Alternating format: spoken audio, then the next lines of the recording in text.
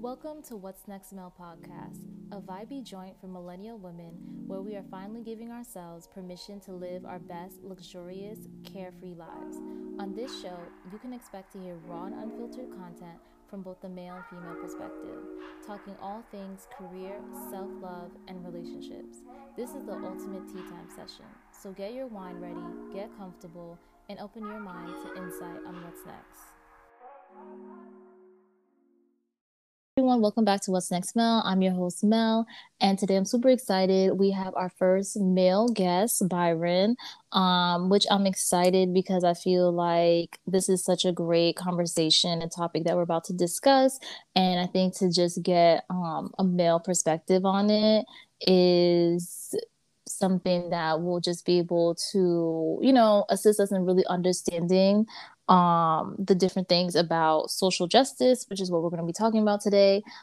So just to introduce Byron, statistics show that each year nearly 2,000 babies are born in prison. On April 9th, 1995, Byron was part of that statistic.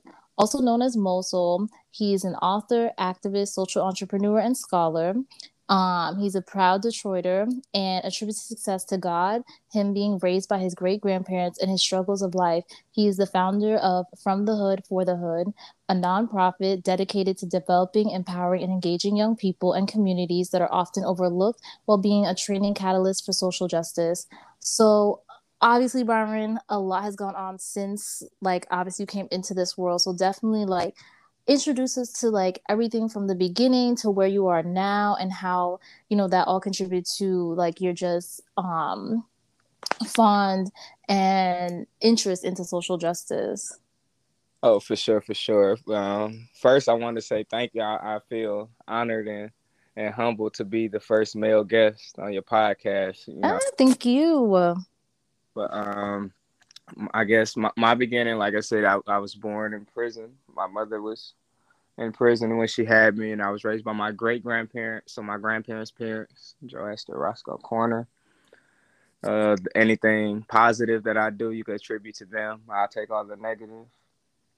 Um, as far as my foot getting into activism. So last year, during the time of the murders of George Floyd and Breonna Taylor, I was a student, undergrad student at Fair State University, and I remember some community members saying they were going to do a protest, and as soon as they said they were going to do a protest, they received death threats, so much negative backlash, and it kind of worried them, so they canceled the protest. And me personally, I felt like canceling it was just giving the enemy the victory. So I Mm-hmm. decided to go ahead and grab the torch and do it myself. Literally had one day to put a protest together, but I did it, and those community members, I received death threats.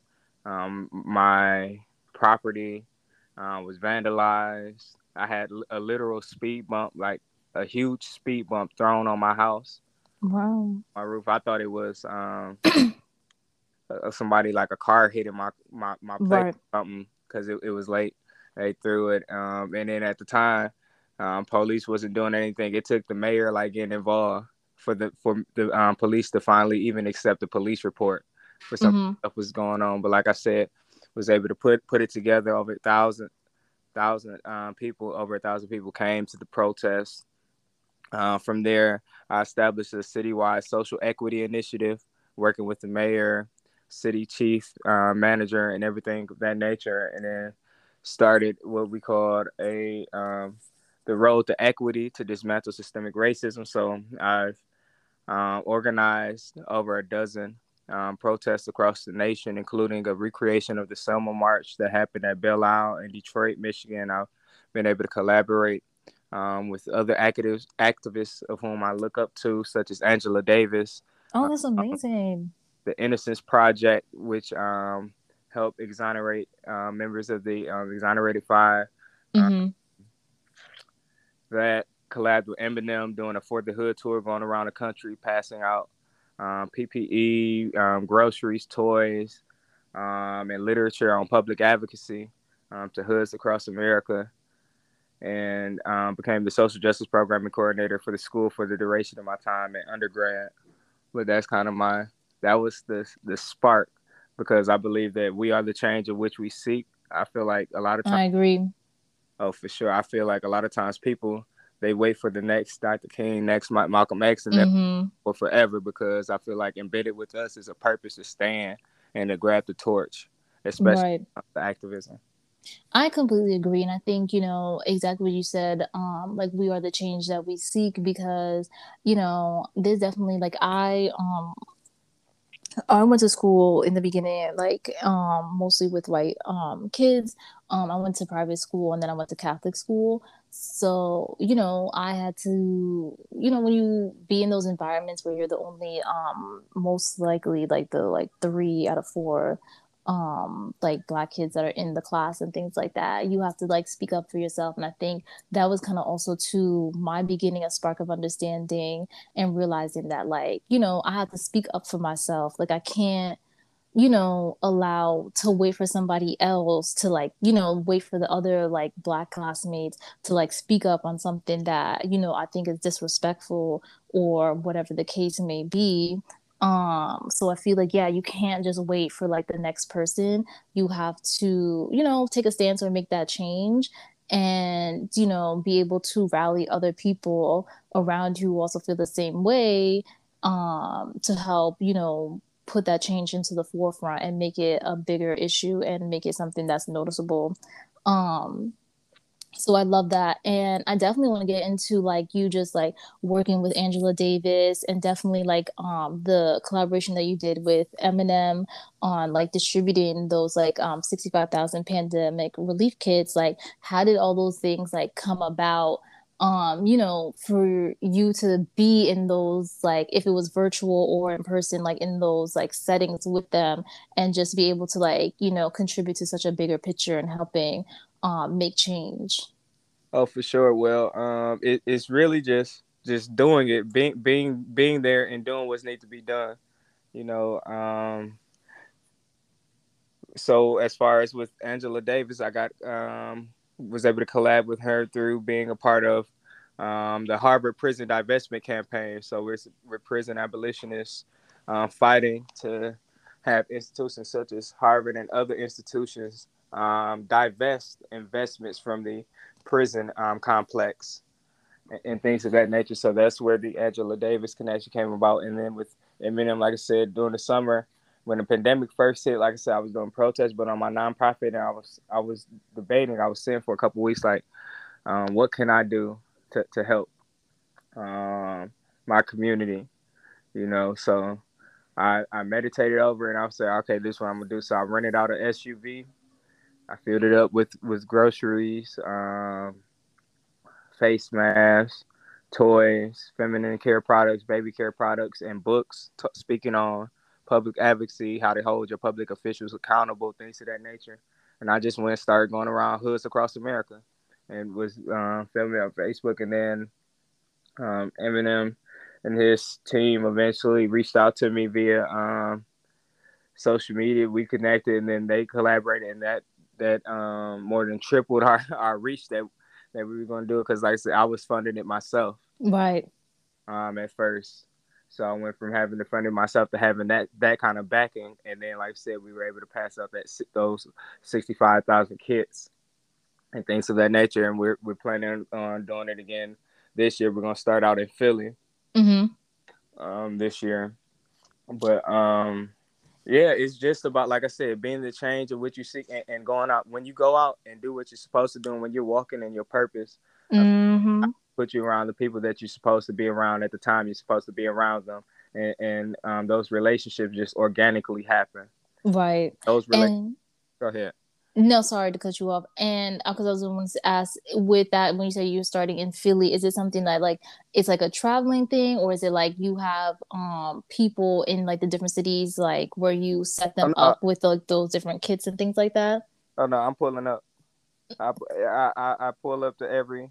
I'm a very hands-on person with my nonprofit. Anything that we do, I'm there. So I love that. I'm the same way. I don't like to like and I know a lot of people are like, oh, you should delegate, but there's definitely like, yeah, I want to delegate, but I also want to make sure like my hands are in it because I feel like, your team is not going to put as much effort if they don't see the person who started it really like getting their hands dirty and really being there and showing up 100% every day. Oh So I yeah. love that. So that kind of brings me into, so like definitely like talk to us about how you started like your nonprofit from the hood for the hood. Like how did that like come about and like where is it currently? Where do you see it going in the future? Okay, for sure. So the inspiration for founding From the Hood for the Hood came from the fact that so while before I went to Ferris, I went to community college at Henry Ford College in Dearborn, Michigan. Mm-hmm. During the time, eventually, I'm a first generation college student. My mom eventually gave me an ultimatum of either dropping out of school to go work at a factory or to leave her home. So I chose education.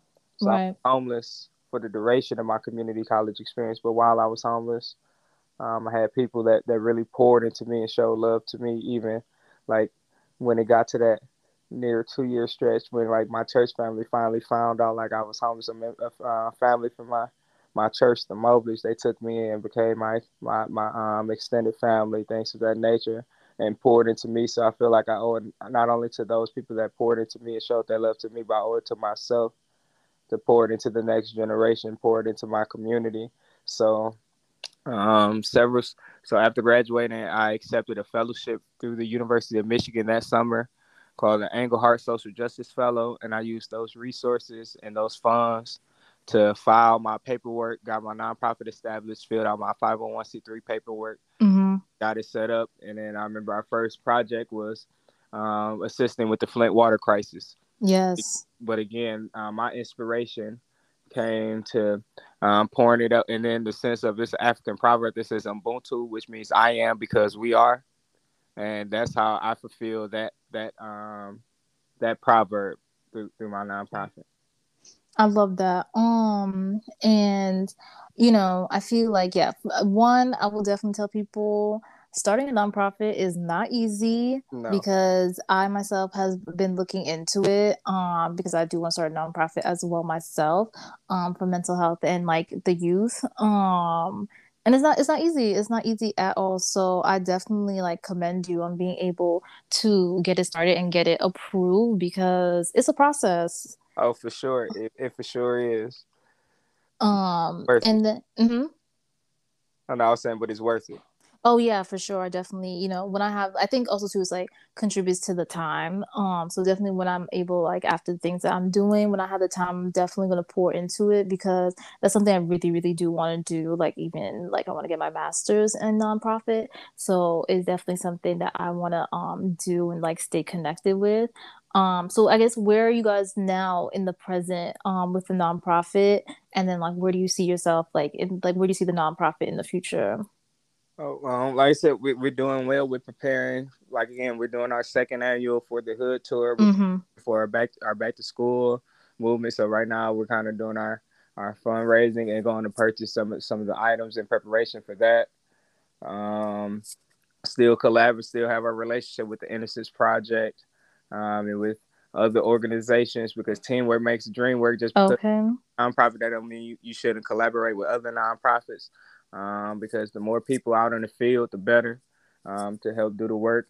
And right now, like I said, I'm going to grad school at the University of Michigan. So my degrees are going to be a master's of social work with a community change pathway. So that degree, and with that degree, I'm going to implement that directly into the nonprofit. So I'll take the license exam and have my own independent social work practice and provide free resources on that spectrum for the nonprofit. And then I'm also getting a master's of higher education with a diversity and social justice and higher education concentration. And hopefully, once my foot is in the door within higher ed, now I could create opportunity for marginalized communities to obtain higher education opportunities of which they may not have been able to before. Okay, I love it. I love it. I think that's like amazing. And I think that's definitely what the community needs. I feel like, again, to see someone, really putting in that like work and that effort to make a change and really see and show that, like, you don't have to wait around for other people. And that, like, again, like, especially, that's the biggest thing I think, with nonprofits that can help is like with the resources. I think a lot of people, I've talked to so many different people from so many different communities and areas of like if they had the resource, they would be able to get out of like their environment and situation. Hmm. Especially with the youth as well. Like, the youth is very succumbing to their environment, and when they're not given the resources or people to tell them that they can make a difference or to show them that they can make a difference, they stay in that environment. So like that's like one of the big reasons too that I want to definitely get into nonprofit. So I definitely love that. And definitely we could email talk later, just about like the tour and just like in the different cities that I definitely want to come out and assist with, because I love that. Like that's absolutely amazing. Sure. So I guess like, bringing that into like, especially how we're talking about like educating young people and just things like that, like how is it that we can better assist and educate young people about social justice and give them like a safe haven to speak on what's going on around them and like the environment that they might be in? One is by leading by example, and then two, I feel like right now we have to bridge a generational gap. I feel like sometimes our older generations kind of get amnesia or some kind of brain farts when it comes to the movement, because honestly, you can't point out any movement within history that wasn't led by a young person. Huey Newton Mm-hmm. was like 21 years old when he started Black Panther Party. Dr. King, he was a young preacher, not an old preacher when he died. Everybody was young, but sadly, a lot of older generations kind of have a preconceived perception on our young people. So rather than coming at them with love, they come at them with judgment and hate. And just off of that rip, you're not going to really be able to pour into that young person. So coming with love and really wanting to bridge that gap, that's going to help strengthen it. I feel like I'm a big advocate for bringing back block clubs, and not just Mm-hmm. having a block club where it's just a whole bunch of seniors, but have a youth council within the block club, so that our young people can learn how to learn Robert's rules of orders, learn how to advocate for what they want to do and things of that nature, and really pour into them. And again, I feel like it's our job to teach what our school system. As you can see, our school systems are fighting right Mm-hmm. to not teach true history, which is Black history. They're trying not to teach critical race theory. So it's our job as adults, parents, churches, organizations to fill in the gap. And I feel like once young people kind of see our history, see where we come from, and not just what they hear, not just the same thing, but some of the things that people have done within our culture, that will motivate and spark a fire within them. Right, I agree. And I think how I guess like too is like how do we get young people into this like, factor of like because I feel like some people wait for a spark or something to happen to them or happen to their family to kind of get into it a little bit to get or to like, learn more about social justice and like, engage with it. How is it that we can help them in like, bringing them into the fold with not having to wait for some like big thing to happen where they're like, oh shit, I didn't realize like this was really happening kind of thing. For sure, for sure. I believe one is by helping plant the mentality and showing that we are all connected, and things that happen to one person affects us all, either directly or indirectly. And I believe once you have that mentality of that connectedness and things of that nature, not then you move different. Then you want to do something. And then another way is when you bring in the young people, allow them to also have leadership opportunities. And, Mm-hmm. sometimes we'll bring in young people for different movements or things of that nature, but they're the ones passing out water or doing something. But allow them to lead, allow them to be a voice as well. Sometimes it's people who've held positions for umpteen years, Right. ever really put somebody under them to train them, to show them and move them into that position. So that's a big thing as well. And then, like I said, once you're able to paint that mentality to show young people, okay, you might not know that young brother who was assaulted, but this is how it still affects our community. If they do it to one person, they'll do it to you. You know, that could be your sister, your cousin, your mom, your aunt, Mm-hmm. anything. And really getting that mentality as it, if we don't nip this in the bud, eventually these issues is gonna come knocking at my door. Right, exactly. I definitely agree. And I feel like, I think that's what something like, especially like, for me, like I had to like realize like being mostly like a white school, you start to see things differently and you start to realize like how these things like affect you and how like, white parents or white kids like, treat you, and then it sparks something, and it's like it shouldn't have had to wait for that moment for something to happen to me to be like, oh wait, hold on, this is something that, other people might deal with on a daily basis kind of thing. So I completely agree. So during the pandemic, I know you said like that's kind of like a little bit of like what was like a catalyst drive with like George Floyd and Breonna Taylor. I guess, do you see the fight for social justice obviously as a continuous thing, as as we're still obviously still in a pandemic, and yeah, like Derek have gotten like the 22.5 years, but still, we all know that's not enough. And then we still know like Breonna Taylor still has not gotten any justice. Like, do you think that the fight for social justice will always be a continuous thing, especially for, those two things that happened like towards the beginning of the pandemic? Well, as you said, a Wall got justice before Breonna Taylor could get justice. So Mm-hmm.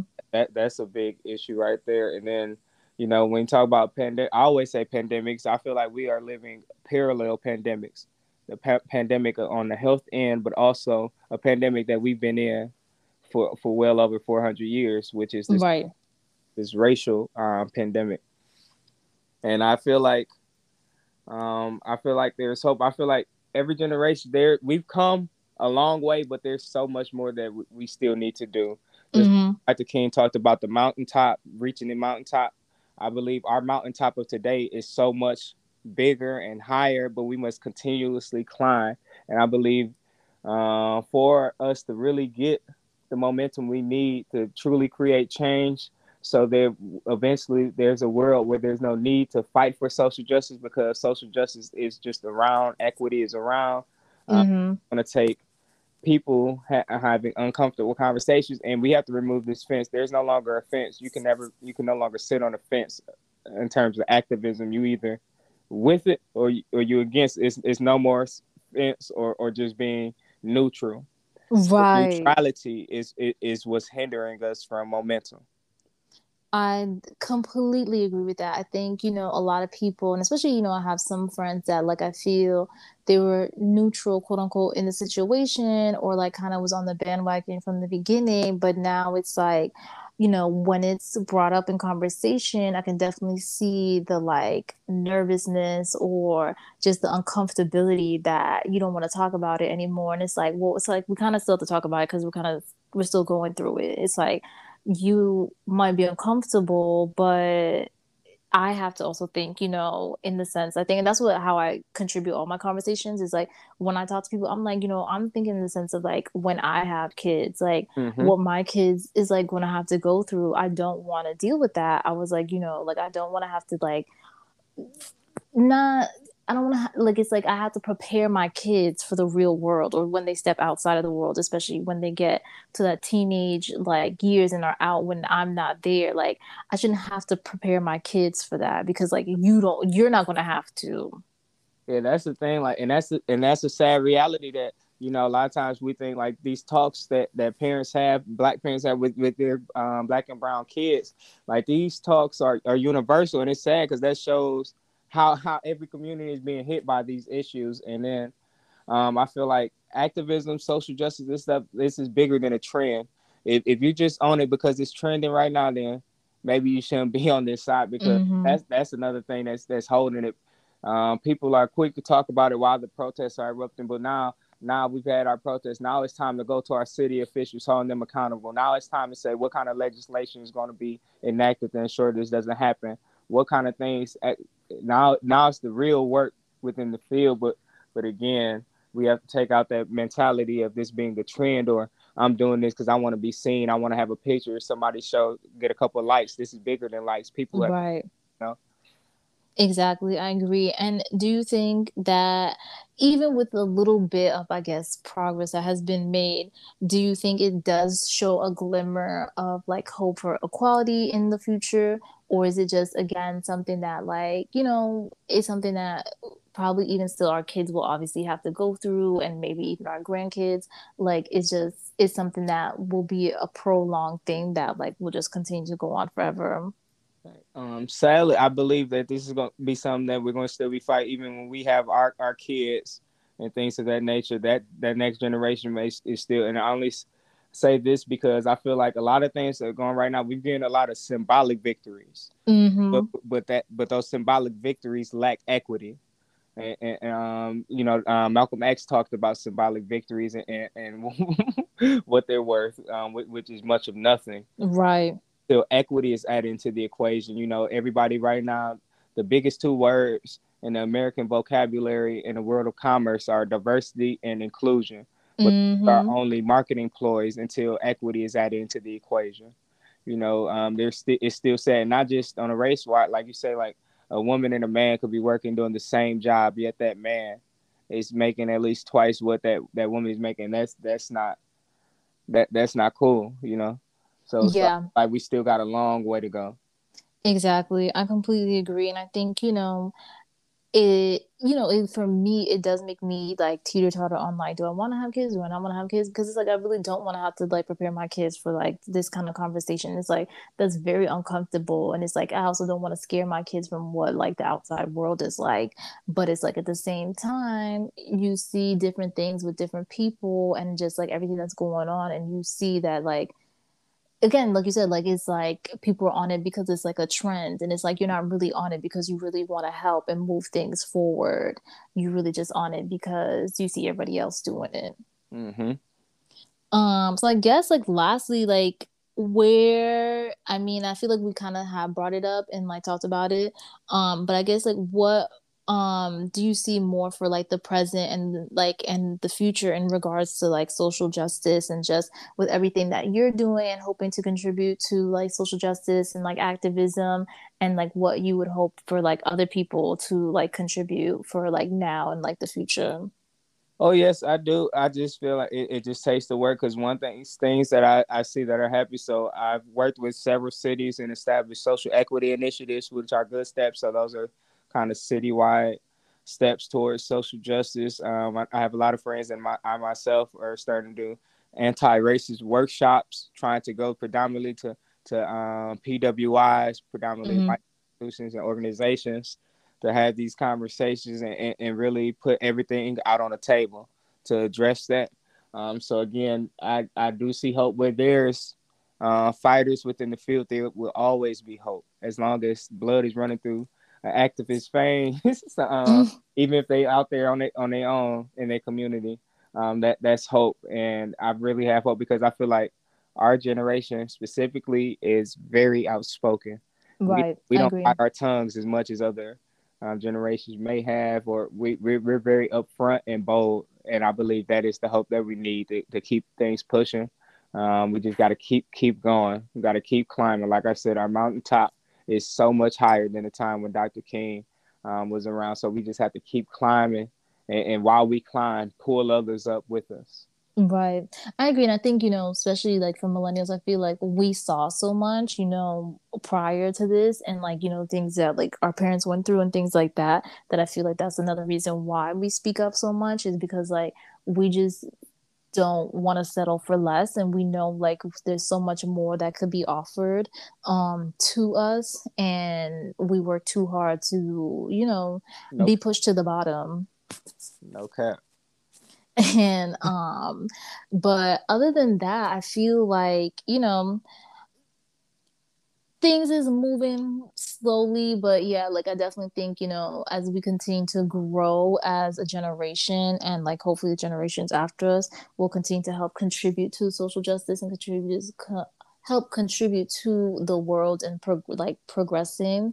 But I want to thank you so much for everything. Like this was such a great conversation. I definitely got insight and really learned more, and I definitely, again, like I said, I definitely want to help and contribute any way possible, so definitely will be emailing you about that. And definitely take this time, really like plug in where anyone can like reach you, social media, website, how they can also help on your tour, where they can like link with you on that, because I believe like there definitely will be people listening that will want to help. Oh, for sure, for sure. I appreciate, like I said, I appreciate the opportunity again. Anybody want to find me? You can find me on Instagram at Mosoul495, Mosoul. You can find my nonprofit on Facebook at From the Hood for the Hood. You could type in Byron Brooks Detroit on Google. You'll find us. My website. You can find us at fromthehood.org and forthehoodusa.org.